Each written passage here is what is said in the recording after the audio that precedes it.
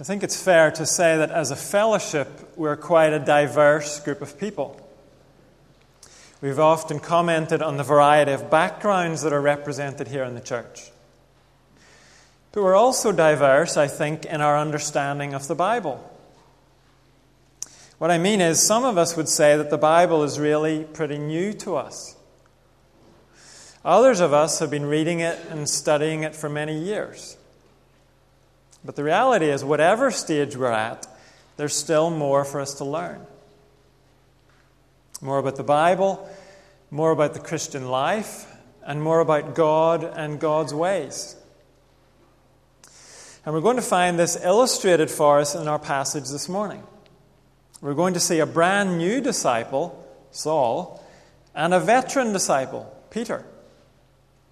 And we're going to see both of them serving God and also growing in their understanding of God and of the way God works. We're going to pick up this morning in the middle of Acts chapter 9, verse 19. If you're using a church Bible, that's page 1103. And we'll be going through to the end of chapter 9 this morning.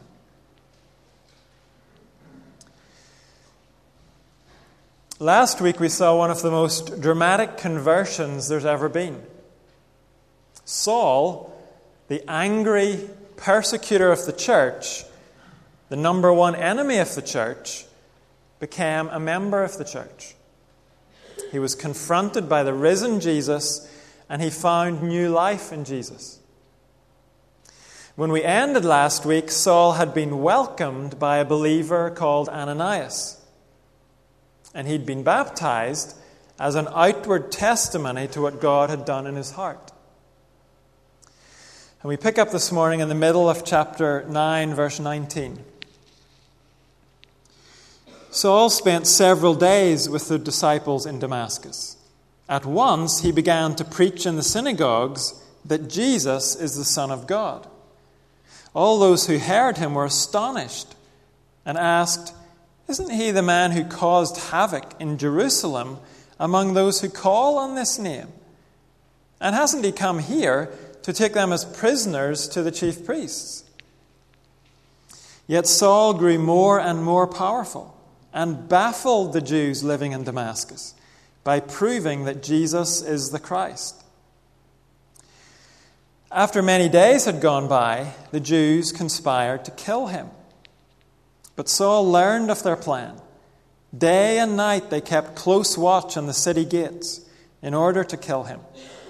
But his followers took him by night and lowered him in a basket through an opening in the wall. It's hard for you and me to imagine the change that has happened in Saul's life. His whole outlook and understanding of reality has been turned upside down. He's moved from seeing Jesus as a dead man who inspired a dangerous movement to knowing Jesus as his living Savior and Lord, the one who gives his life meaning and purpose.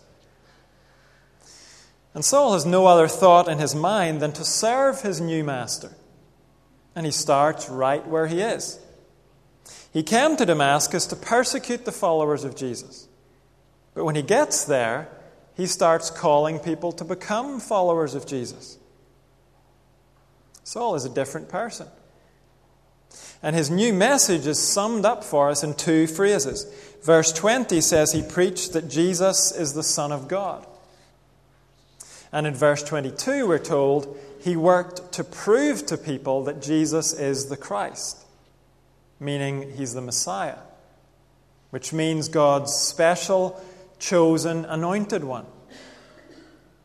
The whole of the Old Testament was looking forward to this person. And Saul's message is, Jesus is him. Jesus is the fulfillment of every Old Testament hope and promise.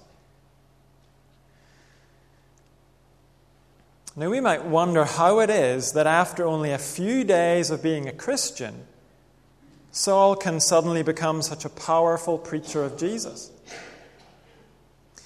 Well, the explanation is that before he met Jesus, Saul already had all the background knowledge to understand Jesus. And when Jesus took hold of his life, all those pieces that were already there fell into place for Saul. We learn elsewhere in the New Testament that Saul had been trained as a rabbi. That means he was an expert in the Jewish scriptures. That's what we know as the Old Testament. In fact, commentators tell us that men of Saul's level of rabbinical training would have memorized the entire Old Testament. So when Saul became a Christian, he didn't have to start digging his way into the Bible. He had the Bible nailed down. And he ended up writing a good chunk of the New Testament himself. So he had a bit of a head start on you and me. And in addition to that, even before he met the risen Jesus, Saul would have known about him. He may well have heard Jesus preach before he was crucified. And Saul certainly knew the way Christians viewed Jesus. He would never have persecuted the Christians so violently unless he knew what they believed. Then, on the road to Damascus and in the days immediately following, everything fell into place for Saul. He didn't need a training course before he started preaching Jesus.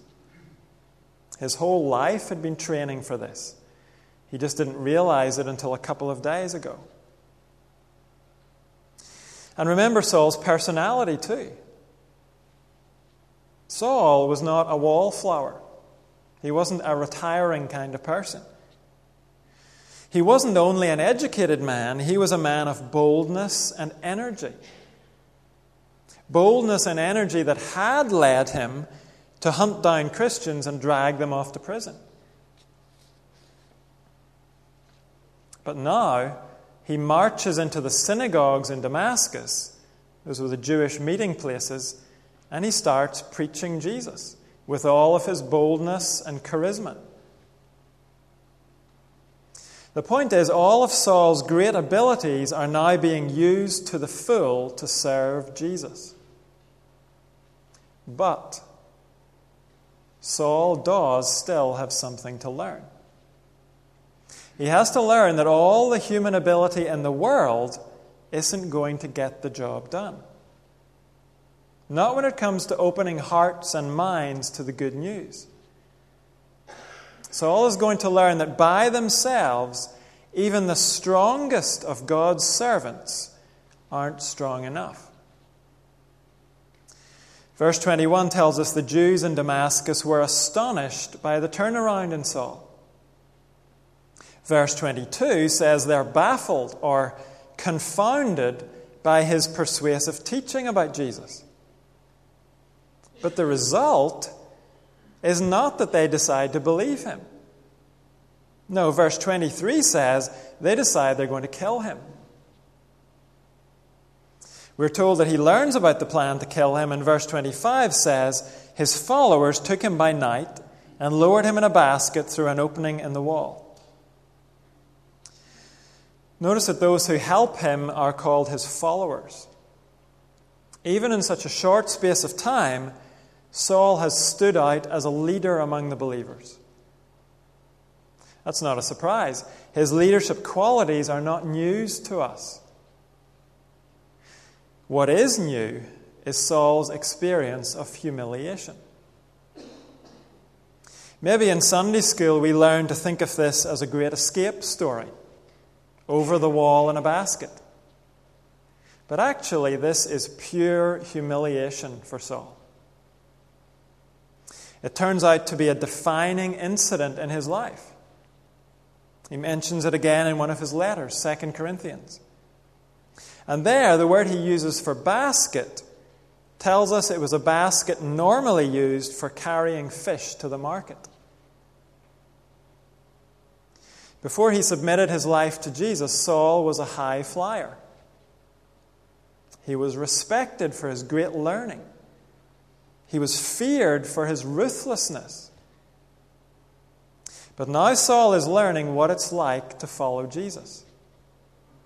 It means being willing to suffer hatred. even from your own people. It means being willing to suffer humiliation too. In this case, escaping by crouching in a stinking basket for fish. In these verses, Saul is learning the law of power and weakness. He's a gifted man. In many ways, he's a strong man. But his powerful mind and his powerful personality are not enough for this new life with its new mission. This is a life of spiritual battles and struggles. And later Paul would write, our struggle is not against flesh and blood, but against the rulers, against the authorities, against the powers of this dark world, and against the spiritual forces of evil in the heavenly realms.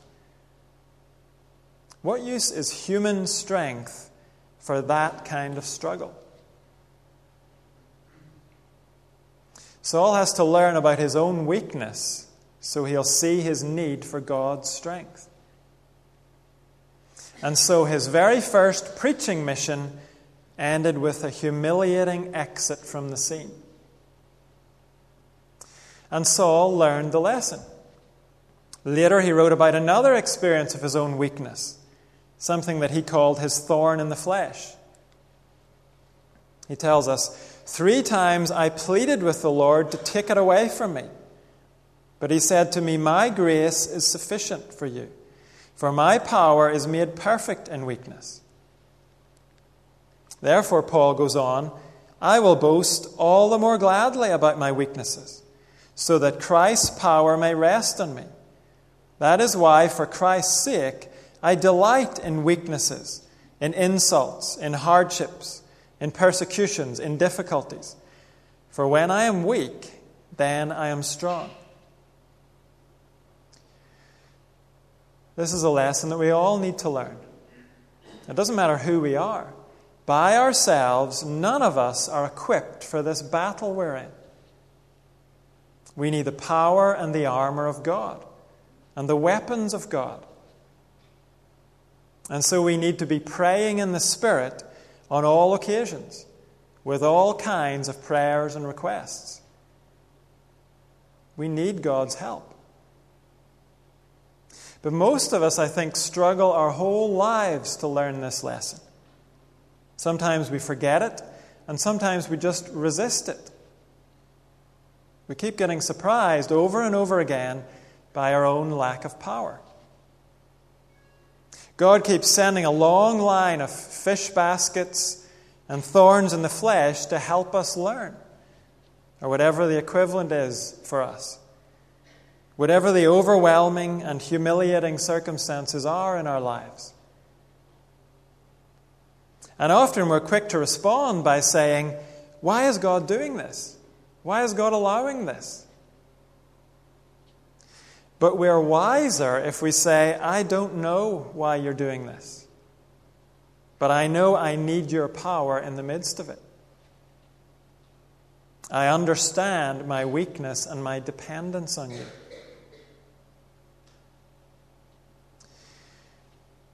Saul has learned a new lesson in Damascus.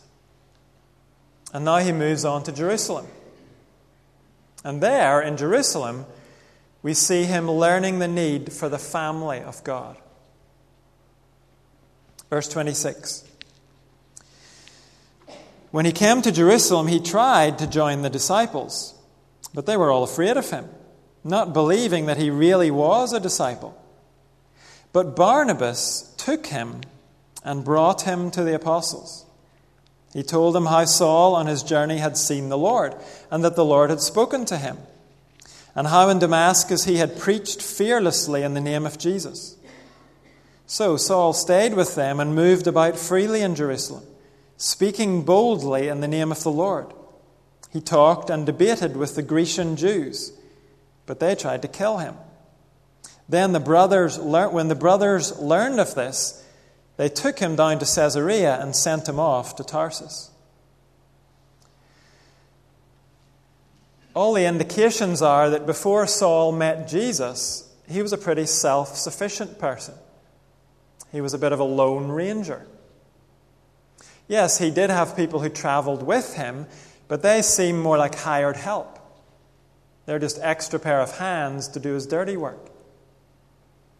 There was no indication that Saul worked as part of a team. But that changes when he meets Jesus. Although to begin with, he faces a bit of trouble. It's not surprising that the other believers are suspicious of Saul at first. It would be a pretty clever tactic to pretend to join them and then end up capturing them all. It looks actually like Saul has ended up in no man's land. The Jews are trying to kill him, and the Christians are too scared to have anything to do with him. But while the others are keeping their distance, Barnabas steps in. We've met him before, back in chapter 4. There we were told that his real name was actually Joseph. Barnabas was a nickname given to him by the apostles. It meant son of encouragement, or the encourager. That's what he was known for. And here, Saul benefits from his help. We're told Barnabas took him to the apostles and vouched for him. And so they accept him. In a sense, this is a continuation of the lesson that Saul began to learn in the fish basket. He's learning that God's strength and encouragement often come to us through his people.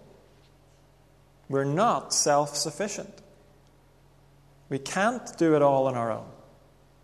We need the family of God. Last week we saw how God showed grace to Saul through Ananias. Ananias was the first Christian to call Saul brother. And here God's grace comes through Barnabas. When Saul is helpless, Barnabas puts his own reputation on the line. He does it by putting his arm around Saul and making sure that he's accepted in the family. And look again at what happens next. Verse 28. So Saul stayed with them and moved about freely in Jerusalem, speaking boldly in the name of the Lord. He talked and debated with the Grecian Jews, but they tried to kill him. When the brothers learned of this, they took him down to Caesarea and sent him off to Tarsus. It's obvious that Saul was not a wishy-washy kind of preacher. He wasn't one of those preachers who leaves people unsure about what he really thinks. His message is so direct and so penetrating that his audiences often try to kill him. But notice that his new family looks out for him. There are a couple of times in the book of Acts where we get the impression that Saul's friends have to drag him away from a situation. And this seems to be one of those times. We're told they took him and sent him off. I have a picture in my mind of these believers wrestling Saul out of the city for his own safety. That's probably quite close to the truth. We need our Christian brothers and sisters. And sometimes we need them to help us do the wise thing, whether we want to do it or not. Saul would come to cherish Christian fellowship and Christian co-workers. He would come to place great value on this body that he's part of, the church. We read one of his descriptions of the church as a body earlier in the service. He called it a unit made up of many parts. If you and I take the New Testament seriously, we'll understand that it's not possible to be a lone ranger Christian. We're not going to meet people with more self-confidence and drive than the pre-Christian Saul. Yet as soon as he becomes a follower of Jesus, he understands his need for Christian fellowship. So let's not be people whose first instinct is to withdraw from the church body when we face difficulties. Why would we do that? For all of its rough edges, the body of Christ is one of the main channels of God's grace to us. We have to learn to share our lives and invite people into our lives.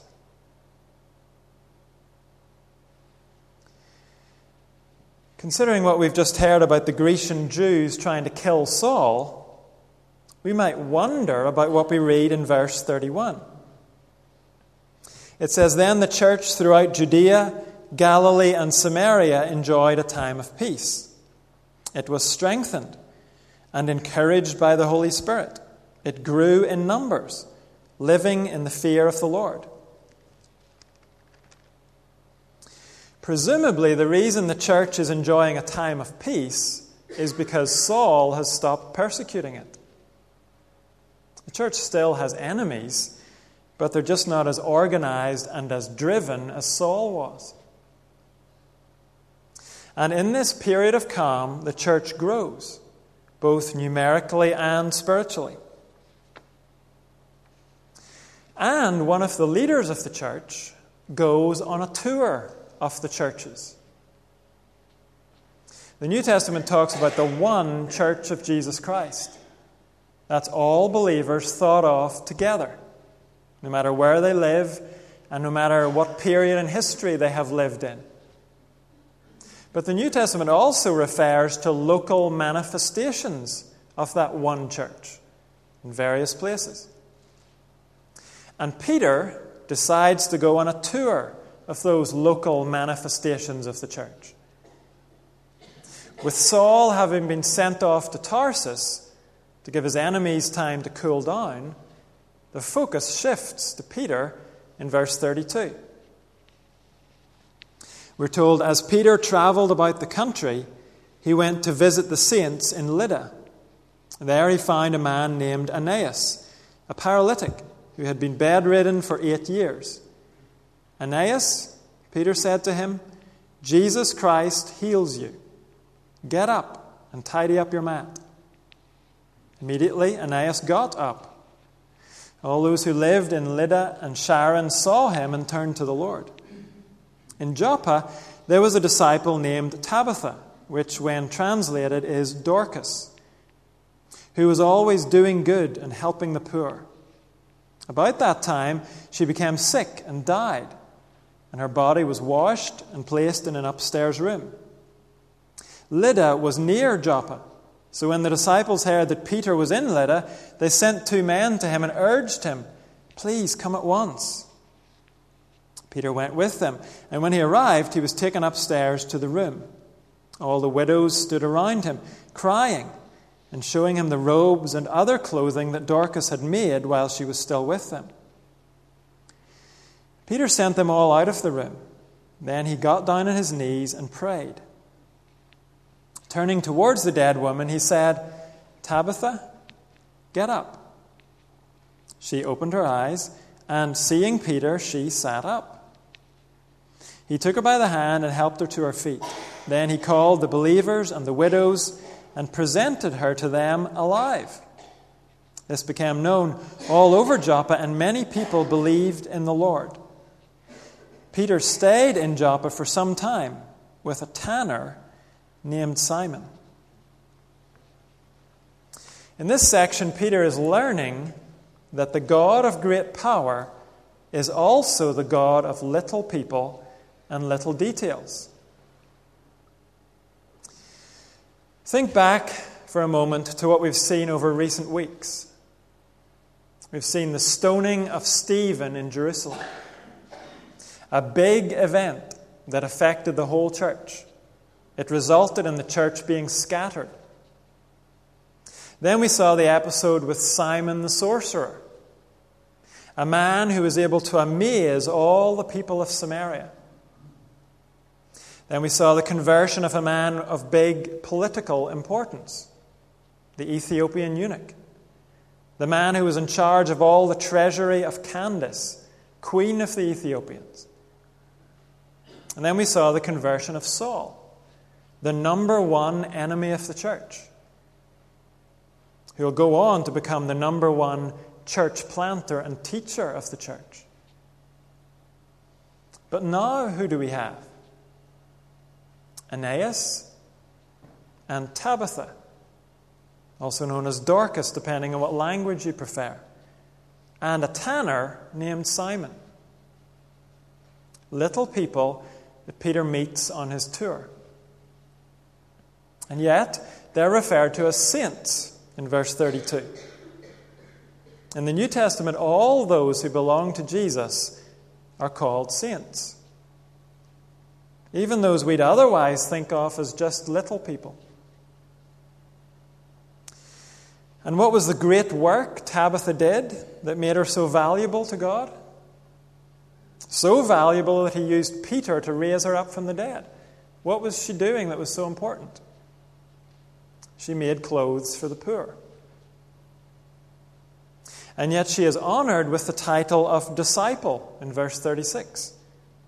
The only lady in the New Testament who's given that title. I think this section is here for a couple of reasons. One of those reasons is simply to remind us that God is not just interested in the big people in the big churches.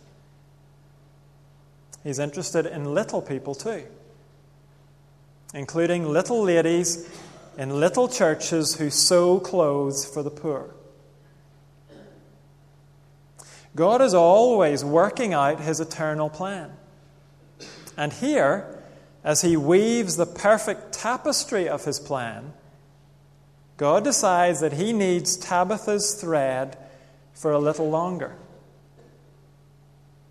He makes sure the Apostle Peter is in just the right place at just the right time to plead for Tabitha's life.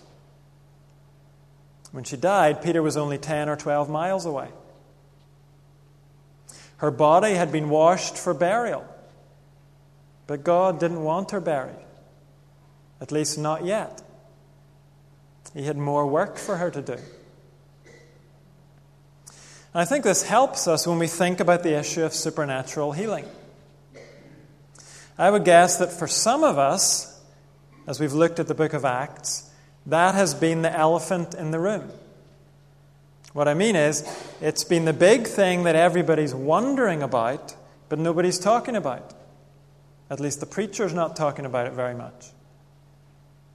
But I think the context here helps us to think about this. First of all, the book of Acts as a whole shows us we are not to expect this all of the time. Stephen, for example, was not raised. When the Apostle James was executed, over in chapter 12, he is not raised. And clearly that's not because the possibility never occurred to anyone in the church. This passage shows us that Peter is quite open to praying for the dead to be raised. Nor do Stephen and James stay dead because no one had enough faith for them to be raised. This passage doesn't say anything about Peter's faith. It says he prayed, and on this occasion God answers his prayer with a yes. Prayer for healing is never presented as a mechanical thing in the New Testament. There's never any sense that if we just summon up enough faith and use the right words, then God is duty-bound to do it.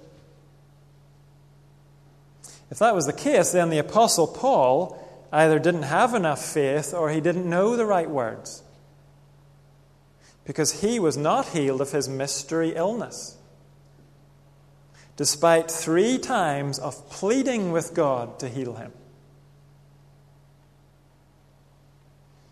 No, the reality is that God can heal in spectacular ways. And I think we have every reason to believe he still heals in spectacular ways today. But he does not do it on demand. He does it when it fits with the tapestry he's weaving out of every little life. and every little detail in this world. So I believe it's right for us to pray boldly for healing. It's right for the elders to go and pray for those who request prayer for healing. James chapter 5 is very clear on that. And sometimes God may give us the confident faith that goes before healing. But what we must not do is imagine we have some kind of handle on God's power. Simon the sorcerer, you remember, got a stern rebuke from Peter for thinking along those lines. Another thing we must never, ever do is make supernatural healing a necessary mark of the authentic, Spirit-filled church. Once we say that, or once we give that impression, we're saying that healings need to be happening. And we're pretty much guaranteeing that for every genuine miracle from God, there's going to be a whole load of counterfeits and frauds and manipulation, and maybe even worse than that. Simon the sorcerer showed us that there are other powers at work in this world. And sometimes they can even imitate God's power. God's Spirit can be present and active in the church and yet choose not to heal. God heals not on demand and not as a routine. He heals when it's in line with His purposes to heal in that specific instance. And in this instance, I think we can say that God healed Tabitha to demonstrate that His care and concern for the church isn't just focused on the mother church in Jerusalem or the big men who are doing big, important things. This lady disciple in Joppa is equally a part of God's game plan.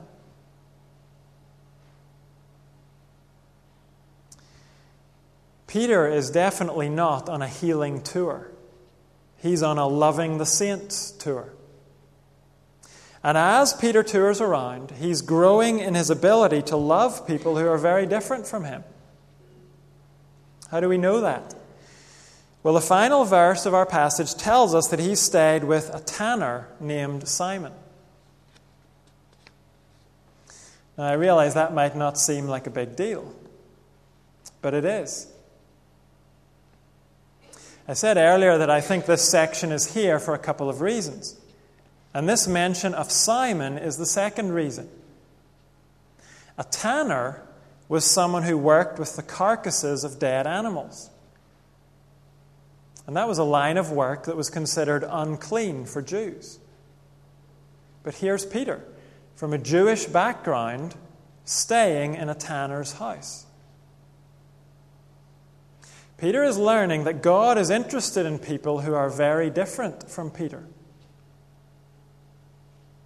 Now, staying with Simon might not really have been a major step for Peter to take.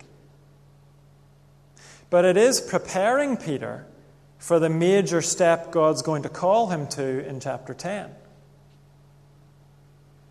But that has to wait until next week. Our passage this morning has enough lessons for us. No matter how long we've been a Christian, these are lessons we need to keep coming back to. We are not as strong as we think we are. We're reliant on God's power. And we need each other. So sign up for the lunch next Sunday. And this passage shows us, too, that our powerful God cares about little people and little details. Let's ask for His blessing as we sing, Lord of the Church. We pray for our renewing.